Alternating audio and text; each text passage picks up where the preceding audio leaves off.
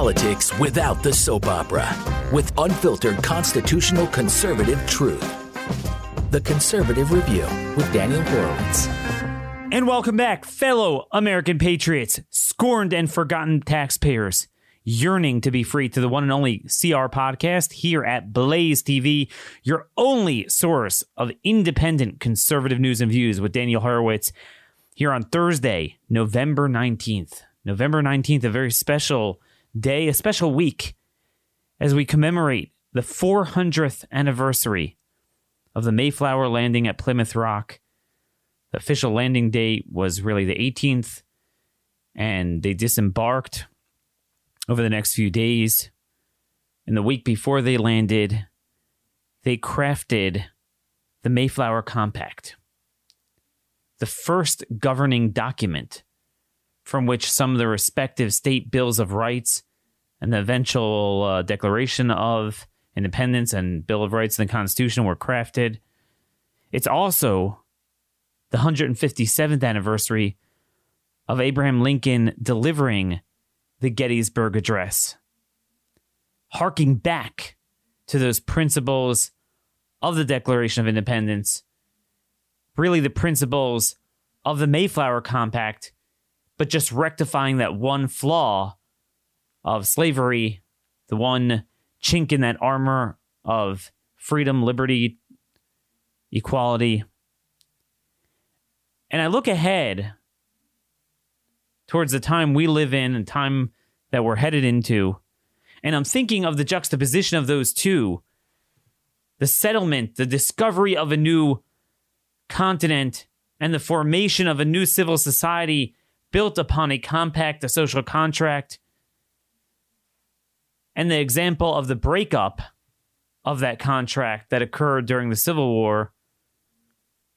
And where we are now, where we had a bloodless coup against that contract for a number of decades, and now we're the ones left on the outside looking in. We're the ones that had our heritage, our legal social contract taken away from us, our equality taken away from us. And now we wonder, what do we do? Do we have a civil war? Do we try to form our own compact? And I think it's really more the latter. We need our own Mayflower Compact. Now, just to go over a little bit of history before we get into the news, William Bradford, who eventually became the governor of the Plymouth colony, he described those days, quote, being thus arrived in a good harbor and brought safe to land, they fell upon their knees and blessed the God of heaven, who had brought them over the vast and furious ocean and delivered them from all the perils and miseries thereof, again to set their feet on the firm and stable earth, their proper element. And if you think about what we're commemorating, it was a time of peril, but also of overcoming different obstacles in life, perseverance, faith, liberty, democracy, religious and civil liberty. The founding of America was all embedded in that Mayflower and that Mayflower Compact. John Quincy Adams in 1802 described that Mayflower Compact as, quote, the first example in modern times of a social compact or a system of government instituted by voluntary agreement, conformable by the laws of nature, by men of equal rights and about to establish their community in a new country. And really, that did influence the Declaration of Independence, the concept of not being ruled by a king, but people getting together in a new area and understanding, on the one hand, we have liberty, we have rights that cannot be infringed upon. On the other hand, we have to have ordered liberty, where you have to have some sort of governing authority of and among the people to ensure you don't have anarchy. And, just like a king could infringe upon your liberty, so anarchy could infringe upon liberty. People could steal and maim. And that was the budding of an understanding of proper governance, proper rights, that became enshrined eventually in the Massachusetts Constitution and Bill of Rights, the State Bill of Rights, and eventually the National Declaration and Federal Constitution. It's truly sad to think how Massachusetts was once a beacon of freedom. They were the first in freedom, first in liberty, first in patriotism. What has become of that state is truly sad. But where do we stand now? Where do we stand now? We live in a time of ubiquitous lying by the political elites, censorship, almost like the superstition of the Middle Ages, the Dark Ages. So yesterday, we had this mass study. The only randomized controlled trial, 6,000 people. It's a large study. And they showed that there was just a 0.28% lower infection rate among the group wearing a mask, which demonstrates that, again, it's just random. Statistically, it's insignificant because, if you have two groups, you're going to have a deviation no matter what. So it could be less effective. It could be slightly more. You don't know. But actually, there's an interesting nugget in that study. I just wanted to note that I did not put in my article. And kudos to Dr. Andy Bustam for pointing this out to me. They had a subset of the study among those who reported wearing face masks, quote, exactly as instructed, as opposed to, quote, predominantly as instructed. The proportion infected rose from 1.8% to 2%. So in other words, there was actually a slightly higher. So while there was a very tiny reduction or lower rate of infection among those that wore masks, there was actually a greater rate of infection among those who wore the masks exactly as instructed, as opposed to those who wore it only mostly as instructed. So that works the other way. So again, it just shows that it's literally zero correlation. And this is what we're seeing with lockdowns, country by country, state by state analysis. There is literally zero correlation. An interesting study was done by French researchers, and they found a similar thing with lockdowns. Higher COVID-19 mortality rates are mostly found in countries experiencing higher life expectancies and showing a recent slowdown of the progression. Most of these developed and aging societies are latitudinally located over the 25th parallel. They now expose populations to higher vulnerabilities to both infections or physical constraints. During a pandemic situation, the foremost indicator of countries' health fragility may be seen in the proportion of older people, given the ineluctable diminished performance and resilience with age. In other words, part of the thing is we've noticed a lot of third world countries aren't having many deaths. Well, part of that is because they don't have many old people because they die of other things. The highest proportion of elderly people are observed in countries with higher life expectancies. Such nations may suffer from higher mortality levels when new aggressors appear. Regarding government's actions, no association was found with the outcome, suggesting that the other studied factors were more important in the COVID mortality than political measures. And we've seen this all along. It's latitude, it's seasonality, it's obesity, it's age. It does what it does, and there's nothing you can do other than making it worse and making people die from the collateral damage.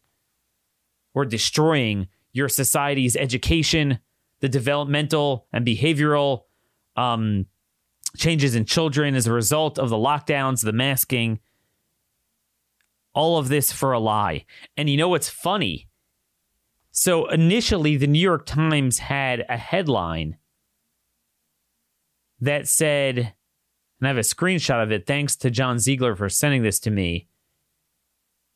So basically, they had a headline straight up, very simple, Danish study questions use of masks to protect wearers. Then later on, they modified it to say, they added a sentence to it, you need to wear them anyway.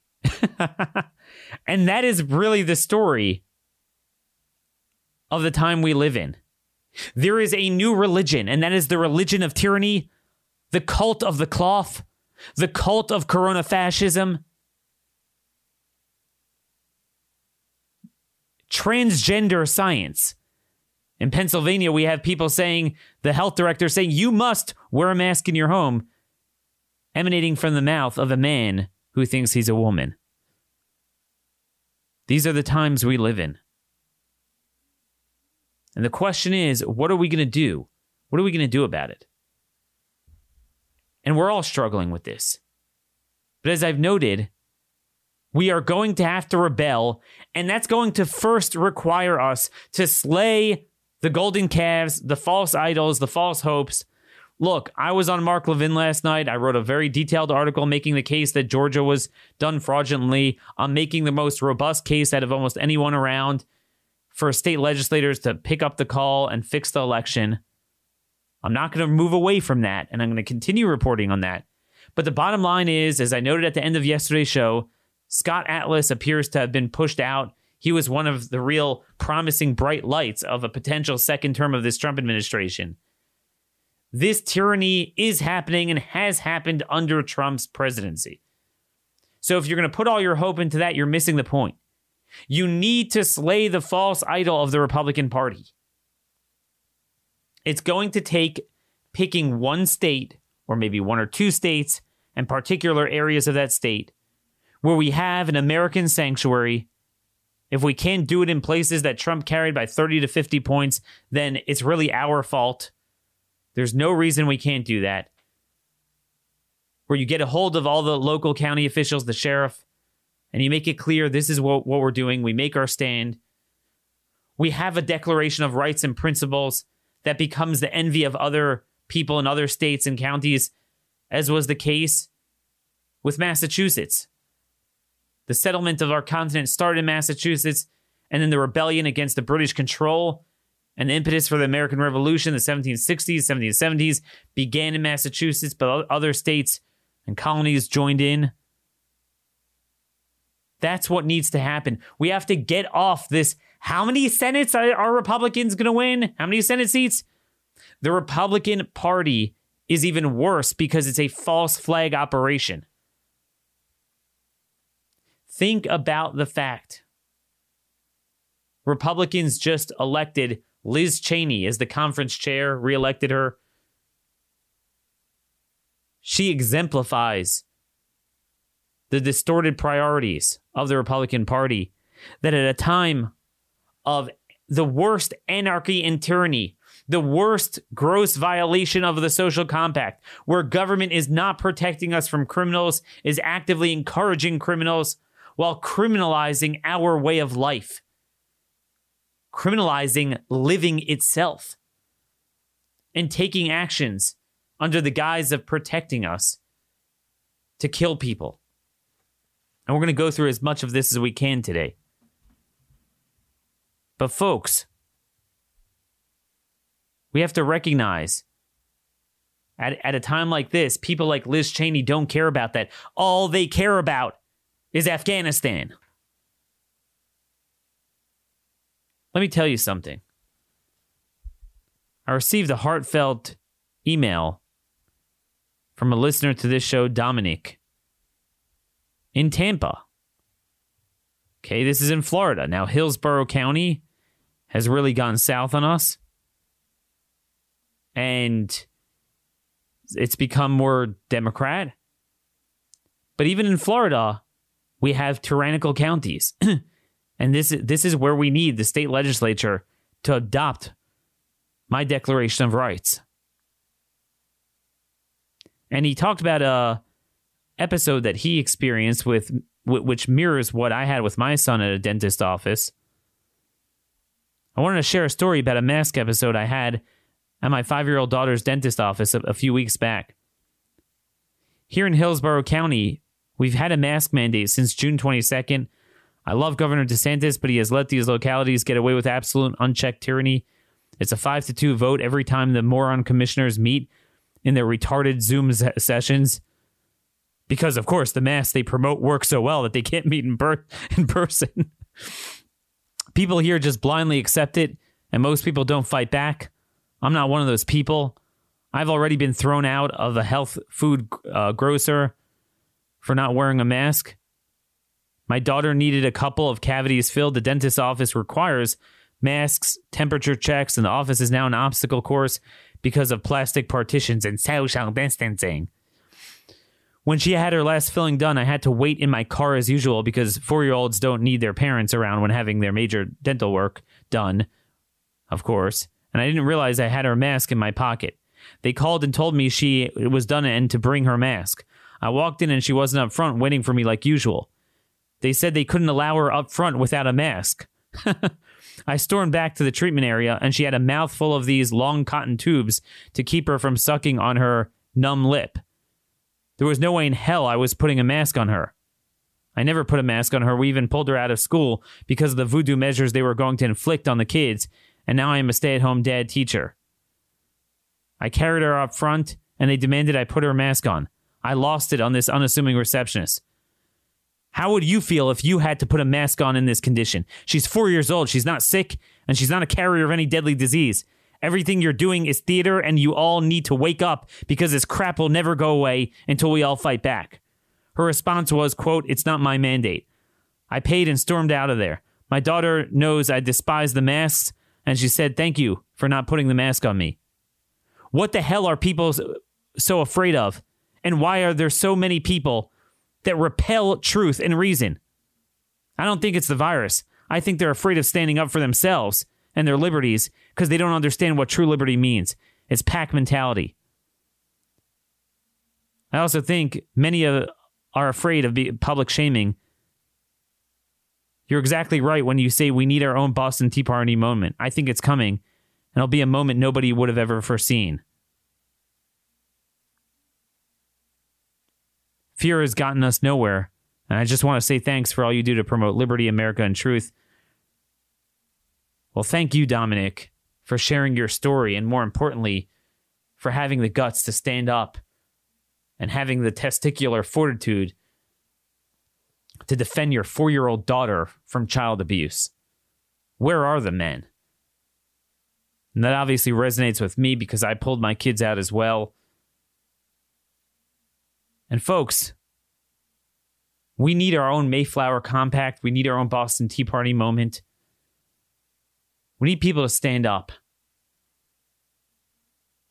You know, I just want to deviate a little bit from the narrative today, from some of the news on the virus we're going to get to, by just sharing one sundry piece of news here.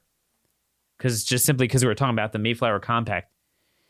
Do you know a federal judge just said that Trump cannot deport any UACs, unaccompanied alien children?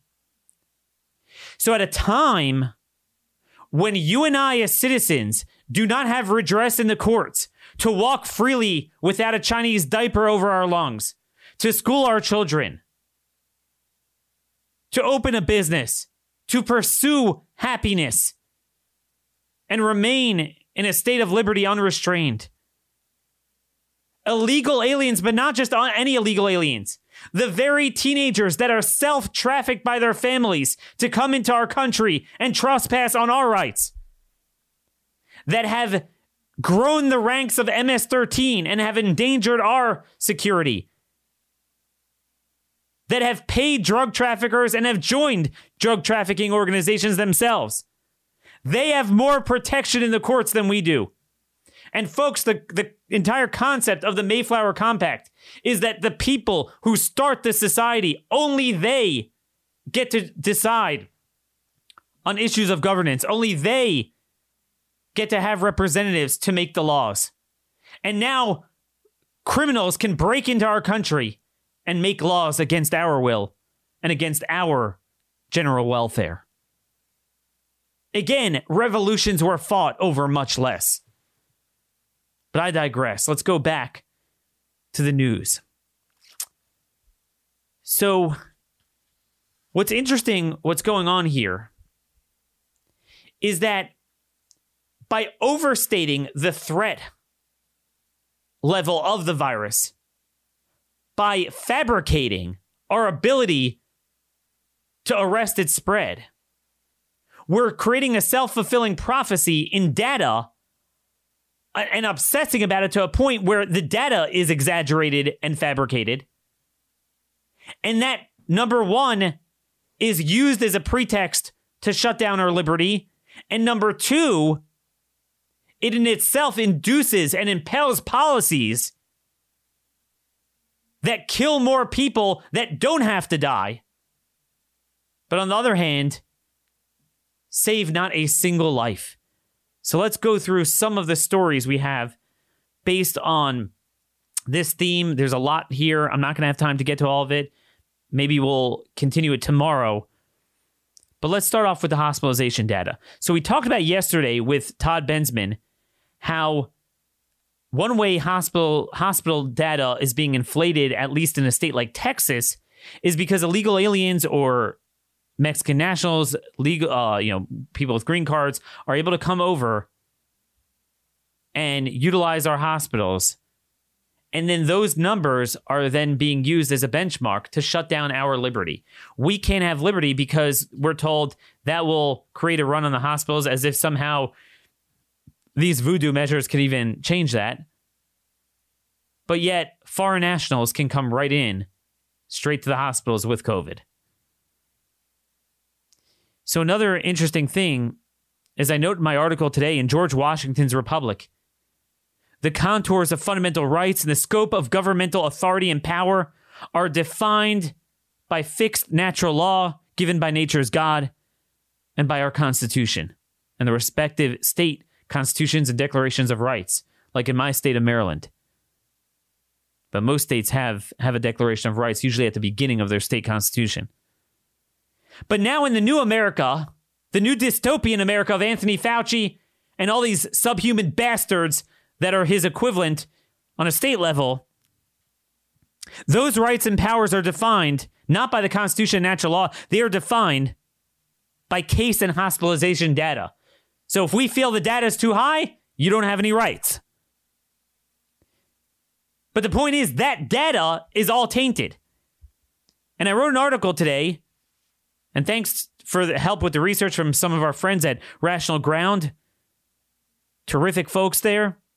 There are 3 additional ways they're inflating the data. So first off, I've written 2 articles this week and last week, just giving some historical context for the data itself. Even if you look at the data, the numbers aren't higher than a typical flu season in terms of the percentage of bed capacity that are taken up in 90% of the country.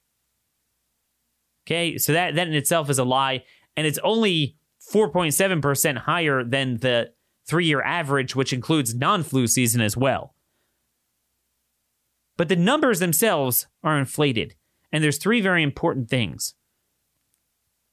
One is they are now counting observation beds. Okay?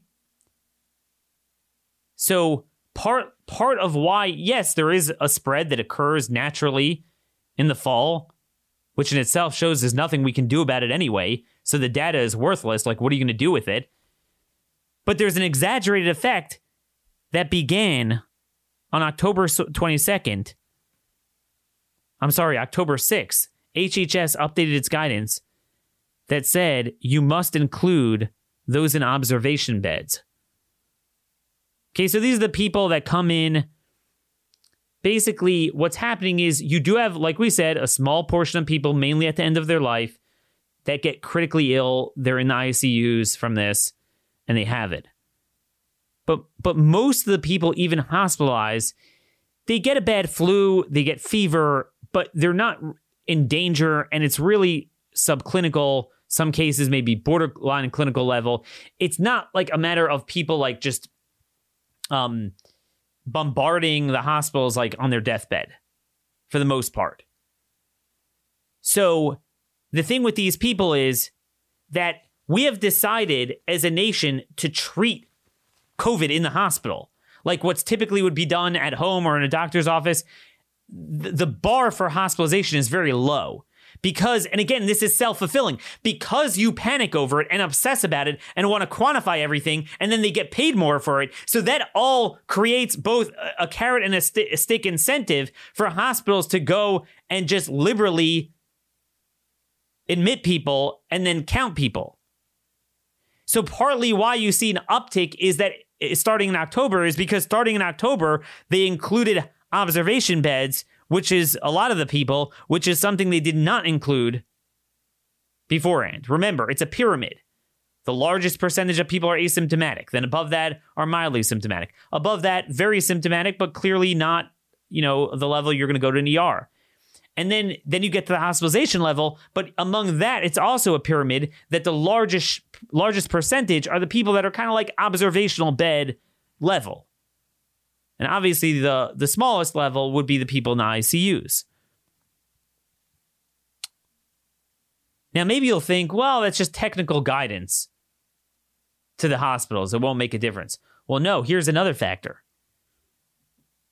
Beginning around the same time, CMS put out a memo to all hospitals that accept Medicare and Medicaid, which is all of them, very sternly warned them, failure to report the specified data needed to support broader surveillance of COVID-19 may lead to the imposition of a remedy to terminate a provider's participation from the Medicare and Medicaid programs. Now, as you well know, government has destroyed healthcare in America and has basically created a self-fulfilling vicious cycle that everyone's dependent on Medicare and Medicaid. I don't mean everyone, but more than 50% of the country. So, if you're in the business, you gotta deal with that. They threatened to cut off Medicare and Medicaid. Now, think about it for a minute. You're a hospital. There's a religious obsession with counting COVID very liberally.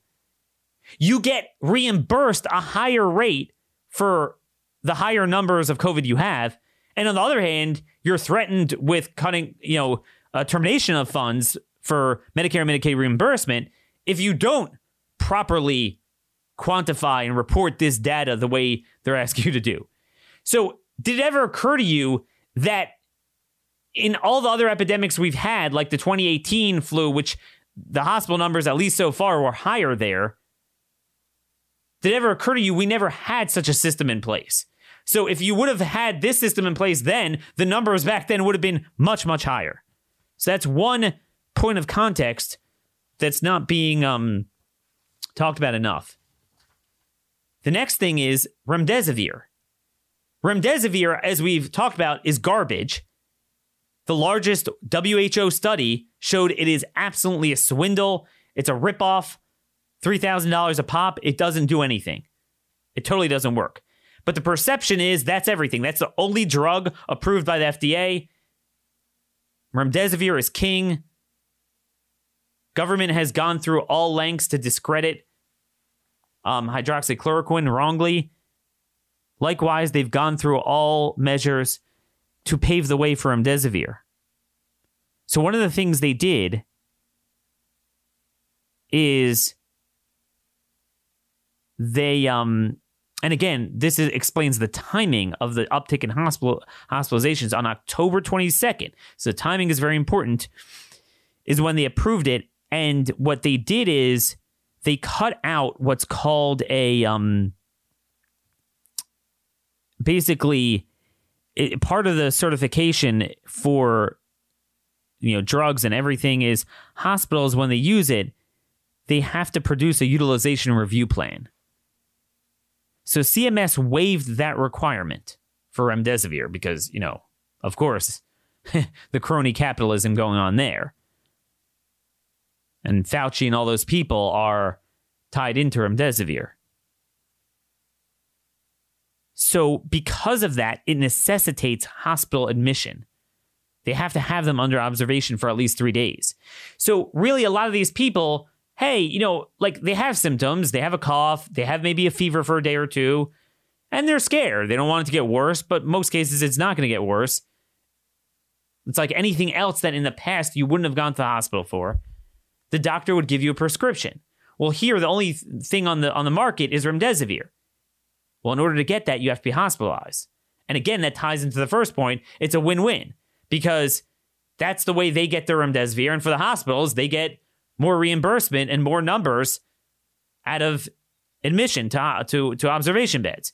So the two factors kind of tied together. So again, clearly a lot of the people being admitted typically, historically, for symptoms of that level would not have gone to the hospital. Or if they would have been dismissed from the ER and they wouldn't have been admitted. Then there's the third factor, which is car accidents and heart attacks become COVID patients.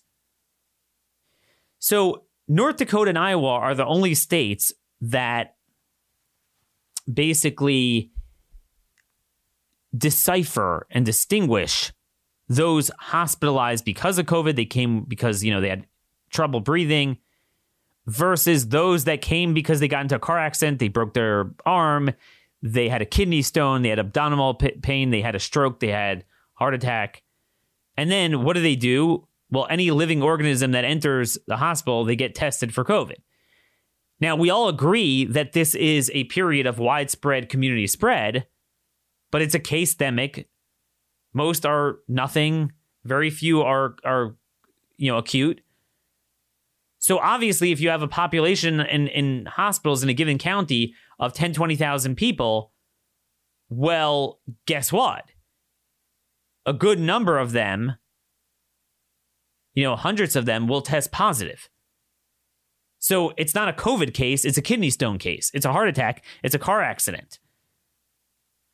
So now in North Dakota and Iowa, they distinguish the two groups. They actually do separate them out. And the differential is about 25%.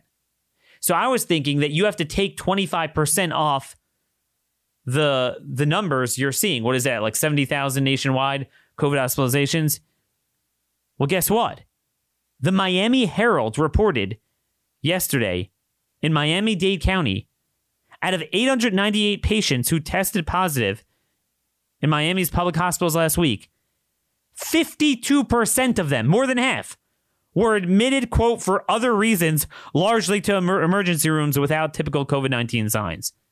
In other words, more than half of those now recorded as COVID in Miami-Dade, and you wonder if this is true elsewhere, are really admitted for anything from car accidents to heart attacks.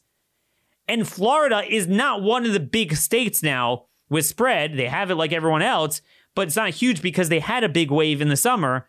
So certainly in a place like Wisconsin, Wyoming, Montana, New Mexico, that didn't have much before. So now they're getting their main wave coinciding with the universal seasonal spread of the fall. So it's more likely that a big part of those people, like, oh my gosh, it's going crazy in these places. You could easily posit that more than 50% of them are not real COVID patients. Again, imagine if we did this with the flu. Tested every last human being every flu season. Not just for the flu, but for anything who comes to the hospital. Do you know how many flu patients you'd have? And remember, there is a significant element of asymptomatic flu. Some estimate 30 to 50% of all people who get the flu every year get it asymptomatically, don't even know. And again, that creates a self-fulfilling prophecy of a hospital crisis.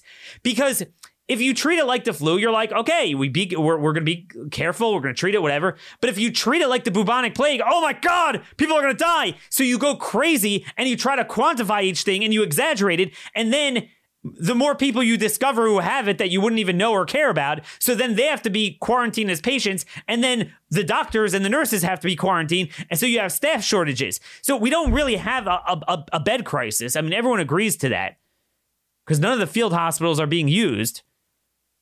But it's a logistical problem. It's a logistical thing of having enough space to quarantine people in the way we're saying we need to quarantine them. We're, at this point, like, it's not worth it. But I mean, if you did this with the flu every year, you know how many hospital staff would have the flu and you don't even realize it and they're working anyway? We never did this before. It's a self-fulfilling prophecy. So just remember, when you hear numbers that are now being used to determine our ability to school our children, open our businesses, go to church, enjoy fresh air or entertainment, or even celebrate Thanksgiving with your family. It's all built on data that is utter garbage. That's what we have there. But connected to that, connected to this principle, to overstating the severity of something, completely not just overstating, but fabricating your entire ability to stop it anyway, and then therefore creating policies that create collateral deaths that are man-made, that don't need to happen. I present you an AP story, brand new, came out just a couple hours ago. Not just COVID nursing home neglect deaths surge in shadows. When COVID-19 tore through Donald Wallace's nursing home, he was one of the few lucky to avoid infection. He died a horrible death anyway. Hale and happy before the pandemic, the 75-year-old retired Alabama truck driver became so malnourished and dehydrated that he dropped to 98 pounds and looked to his son like he'd been in a concentration camp. Septic shock suggested an untreated urinary infection, E. coli in his body from his own feces hinted at poor hygiene, and aspiration pneumonia indicated Wallace, who needed help with meals, had likely choked on his food. As more than 97,000 of the nation's long-term care residents have died in a pandemic that has pushed staffs to the limit, advocates for the elderly say a tandem wave of death separate from the virus has quietly claimed tens of thousands of more lives. And by the way, I would note that a lot of those deaths are included already in the COVID count wrongly. And of course, they get reimbursed for it. This is the sick circular logic. Now, look, we all agree that this is dangerous to people at the end of their life. But folks, it's kind of the end of their life. This COVID is among the many things that typically kill them anyway. And there's nothing you can do. Again, this is not a 75-year-old who was slated to live to 90 dying at 75. Usually it's a 75-year-old who is going to die at 75 or maybe at 76. And I have another data point on that I'm going to point out in a minute. But this is sick. The extra deaths are roughly 15% more than you'd expect at nursing homes, already facing tens of thousands of deaths each year. Nursing homes have turned into concentration camps, folks. Yes, to people in nursing homes, it's a problem. But are you going to take the final 5 months of their life, that's the median stay among those who ultimately die in nursing homes every year? Are you going to make their life a living hell in the process? And the funny thing is, we're seeing COVID spread even with the most severe lockdown you can imagine in nursing homes. This is long after the whole Cuomo, sending positive patients back in. That was in the spring. Had a nursing home deaths occur later on? Well, the answer is a lot of them aren't even COVID. They're lockdown deaths, but the virus spreads. The microbiology is so phenomenal, there's nothing you can do about it. They're giving us this pseudo-religion that you have a moral responsibility to stop COVID. You're a murderer if you don't do it. No, bastard, you're a murderer for creating a man-made plague in exchange for a God-made plague that there's nothing you can do about anyway. And the God-made plague is mainly life expectancy. And let me punctuate that with this point. Let me preface it. So there's a study out of Norway, although I think it was a joint study from Norwegian and Swedish researchers. Very interesting study. Just came out last week. It's a preprint. It's in Medarex IV. Mortality in Norway and Sweden before and after the COVID outbreak, a cohort study. So basically, a lot of people have noted that while Sweden has done much better than the large European countries in America in terms of mortality rates, and surprisingly well to those who think lockdowns work, given that they haven't had a lockdown, people note that if you look at the neighboring Norway, which you would think would be more of a apt comparison to Sweden than, let's say, Spain, Italy, or France, or Belgium, they had much fewer COVID deaths. But this study points out basically what I've been telling you guys all along, is that the deaths are mainly a function of, you have to look at a 5-year average. Deaths they don't work like clockwork. Like this year, by December 31st, this many number of people die. Some years they'll die more in December. Some years they'll linger for another few months, and the deaths will go more on the next year. So you'll have fewer deaths the previous year. Some of that has to do with other respiratory viruses that typically kill elderly people. But again, that is the angel of death. It's not dying early. That is their time to go. It's not a matter, you could have a senior who goes earlier, and then you could have a senior that's his time to go. And you see that, we talked about Kyle Lamb's amazing data in the United States, that basically 2019 is the lowest death rate of any year that's an odd year. Typically, odd years have lower death rates than even years, which in itself shows you it's a pattern. But 2019 was a remarkably low fatality year in America. So a lot of it is, it's not even a matter of people dying a few months early, which certainly is happening, maybe a few months early, but often they're actually dying later, so to speak. They lingered, statistically speaking, for a few months more, so this was their time to go.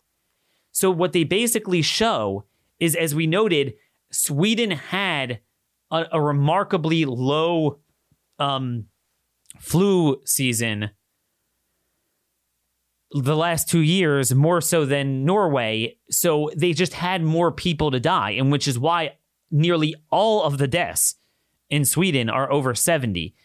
And the average death rate is like 81 or something, which again, it's remarkable. In America, life expectancy is what? 78. The average COVID death age is what? 78.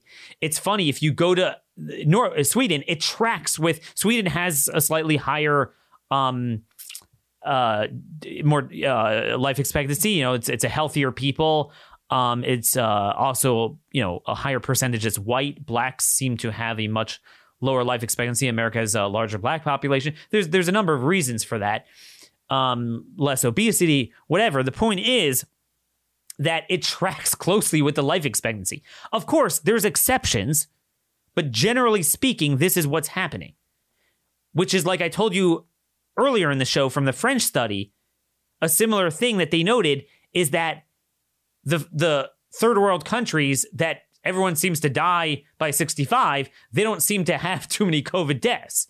And the countries where you have a life expectancy on average of 80, but you do have a significant number of people increasingly living into their 90s and even 100, they have a lot more deaths. So it's a similar concept. So they concluded here, all-cause mortality remained unaltered in Norway. In Sweden, the observed increase in all-cause mortality during COVID-19 was partly due to a lower than expected mortality preceding the epidemic, and the observed excess mortality was followed by a lower than expected mortality after the first COVID wave. This may suggest mortality displacement. That's all it is. So if you remember, Sweden experienced a lower than normal death rate than Norway in 2018-2019. So therefore, they had a higher death rate in that first wave in the spring. Then throughout the entire summer and early fall, they had a lower death rate than Norway. They had literally no deaths because it ebbs and flows. And now they're experiencing a second wave. It's much milder than every other country because they have more herd immunity, but not complete herd immunity. Everyone's going to get it. Like, I love how they point out, you see, Sweden's getting it too. Some of these red states that didn't have lockdowns are getting it. Yeah, but so did the states that do have lockdown. Like, a remarkable observation is New Mexico. So everyone's pointing out, you see all these states where they weren't wearing masks in South Dakota and Iowa and Wyoming and Utah. I mean, now most of them have it. And Montana, they have the spread. Like, you idiot. But for 6 months when they weren't wearing masks, they didn't have spread, while all the New York and Illinois and those states did have it, even though they were wearing it. Like, they ignore that. And it's a seesaw. The reason they haven't now worse than New York is precisely because they had it much better. So they had less herd immunity. So when you have the strong November seasonal spread, which works like clockwork, you're going to have more people in that wave. That's your main first wave coinciding with the stronger seasonal spread. So you're going to get hit. You know who? It's precisely because there has nothing to do with the politics. It's low density versus high density states. It starts off with the high density, takes longer to get to the low density, but once it gets to them, they'll be worse than the high density because the high density already had 3/4 or so herd immunity. I mean, it's just like a first grader could understand this. There's zero correlation with what you do. It just happens to be the low density states are more conservative. Urban rural divide, right? I mean, so it coincides that way. Guess what's a low density population state? New Mexico. They have an extremely liberal governor, alt-left governor. They had the same pattern. They followed the trajectory of Wyoming, not of New York, even though they have the same politics of New York, where they didn't get the wave before because it's a low-density population. Also, they didn't get the Mexico wave because you don't have major ports of entry, unlike in Arizona, California, and Texas, so they barely got anything. And now it's their turn. I mean, these are basic things that aren't being articulated. Utterly insane. So there's a lot there. We haven't even scraped the surface with a lot of what we want to talk about. All the schools and everything, just utterly insane. What's going on here? But folks, I want to end off the show by playing a clip. Okay? Now, this clip is something you're going to want to save because I fear very strongly that it's going to get taken off of YouTube. You see, there's a man named Michael Osterholm. Okay, Michael Osterholm. Now, this man has a resume, yay long, epidemiologist, one of the preeminent, flu researchers, airborne transmission. He worked for FDA, DOD with biochemical warfare. I mean, this guy is top notch. He also happens to be Biden's top COVID advisor, who's barking all sorts of fascism now. I'm going to play for you 2 clips from an 8-minute video of him on June 12th. So this is not even February, March. This is very late into it. After the mask cult had already grown universal. He ridiculed the notion of masks. Now, he was confident. He seemed to think that form-fitted N95s work. Most research I've seen show that even those don't work. But that's immaterial because nobody is sitting and wearing them. And if everyone did for long periods of time, they would literally pass out. It wouldn't work. It's never going to happen.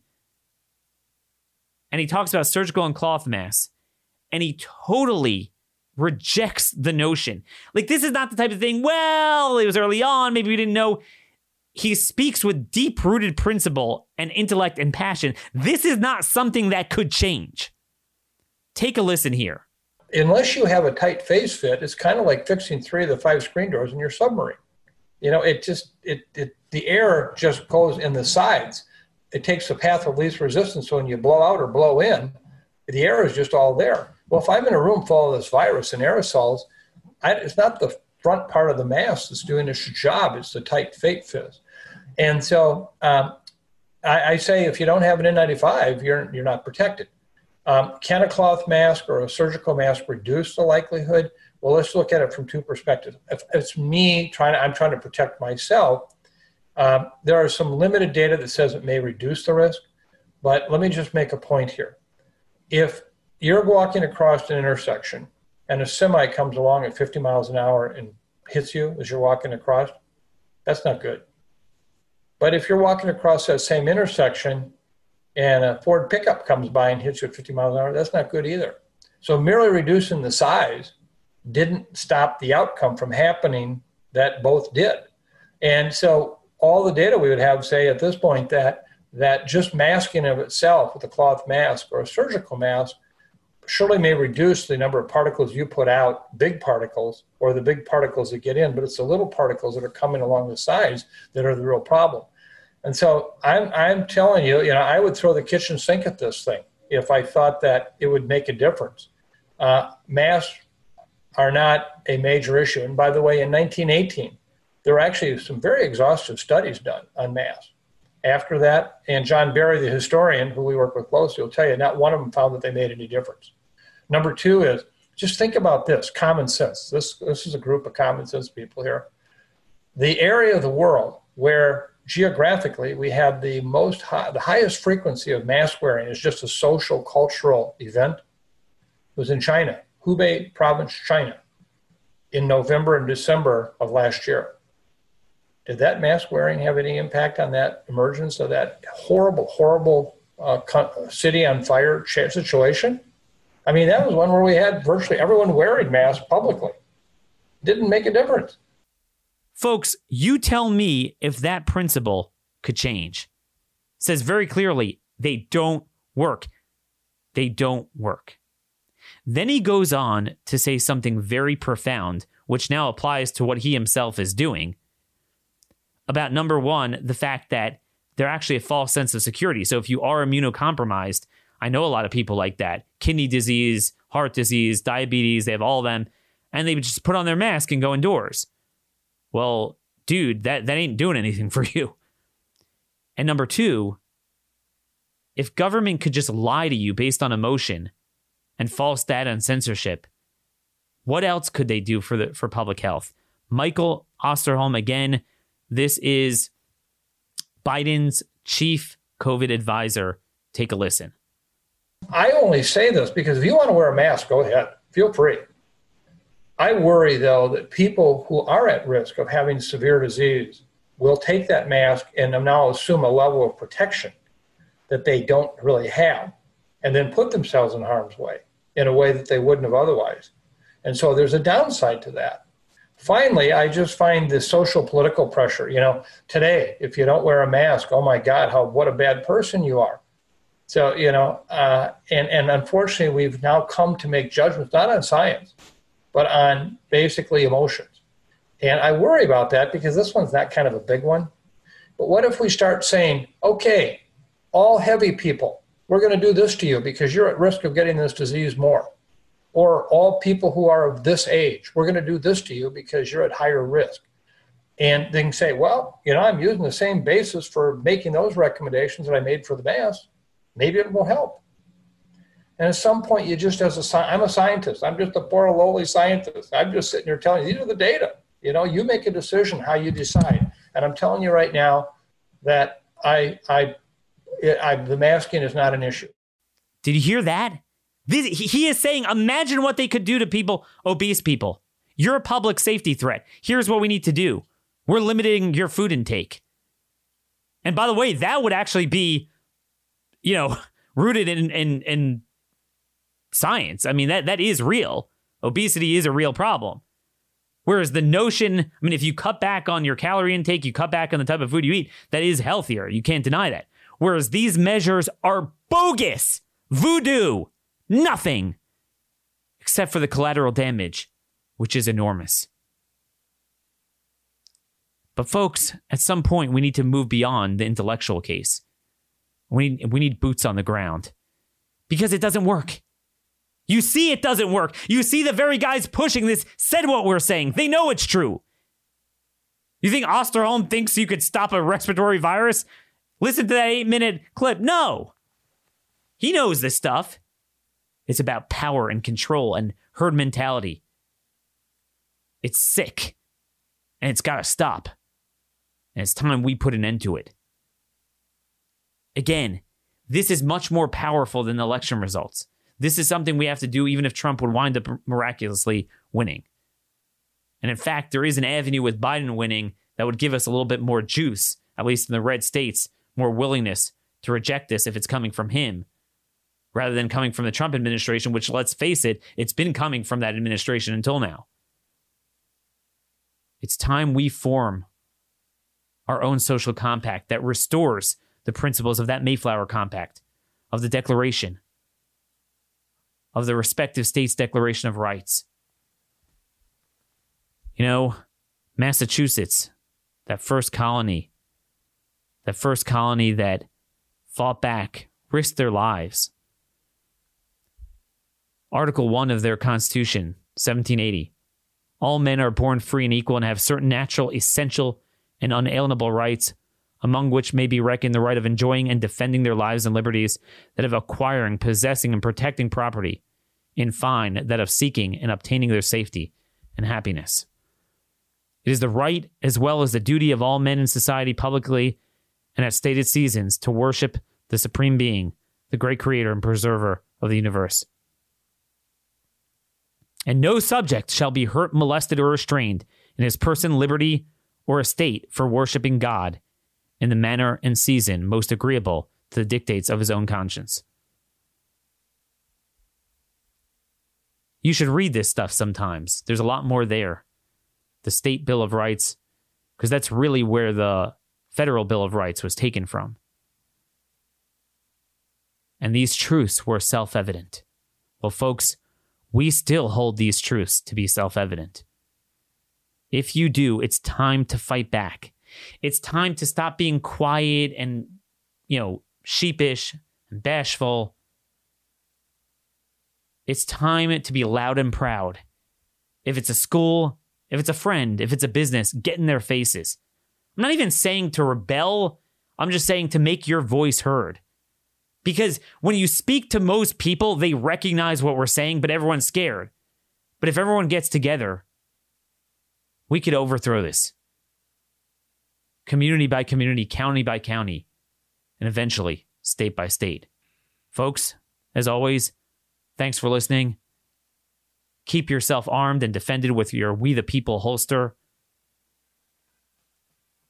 Keep up on the true news here at Blaze TV. Follow me at RM Conservative. As long as I'm still on Twitter, it's kind of a miracle I'm not thrown off. Minutemen Speakeasy, our Facebook page, until we can find a new platform that doesn't get censored. And may God guide us in our next steps.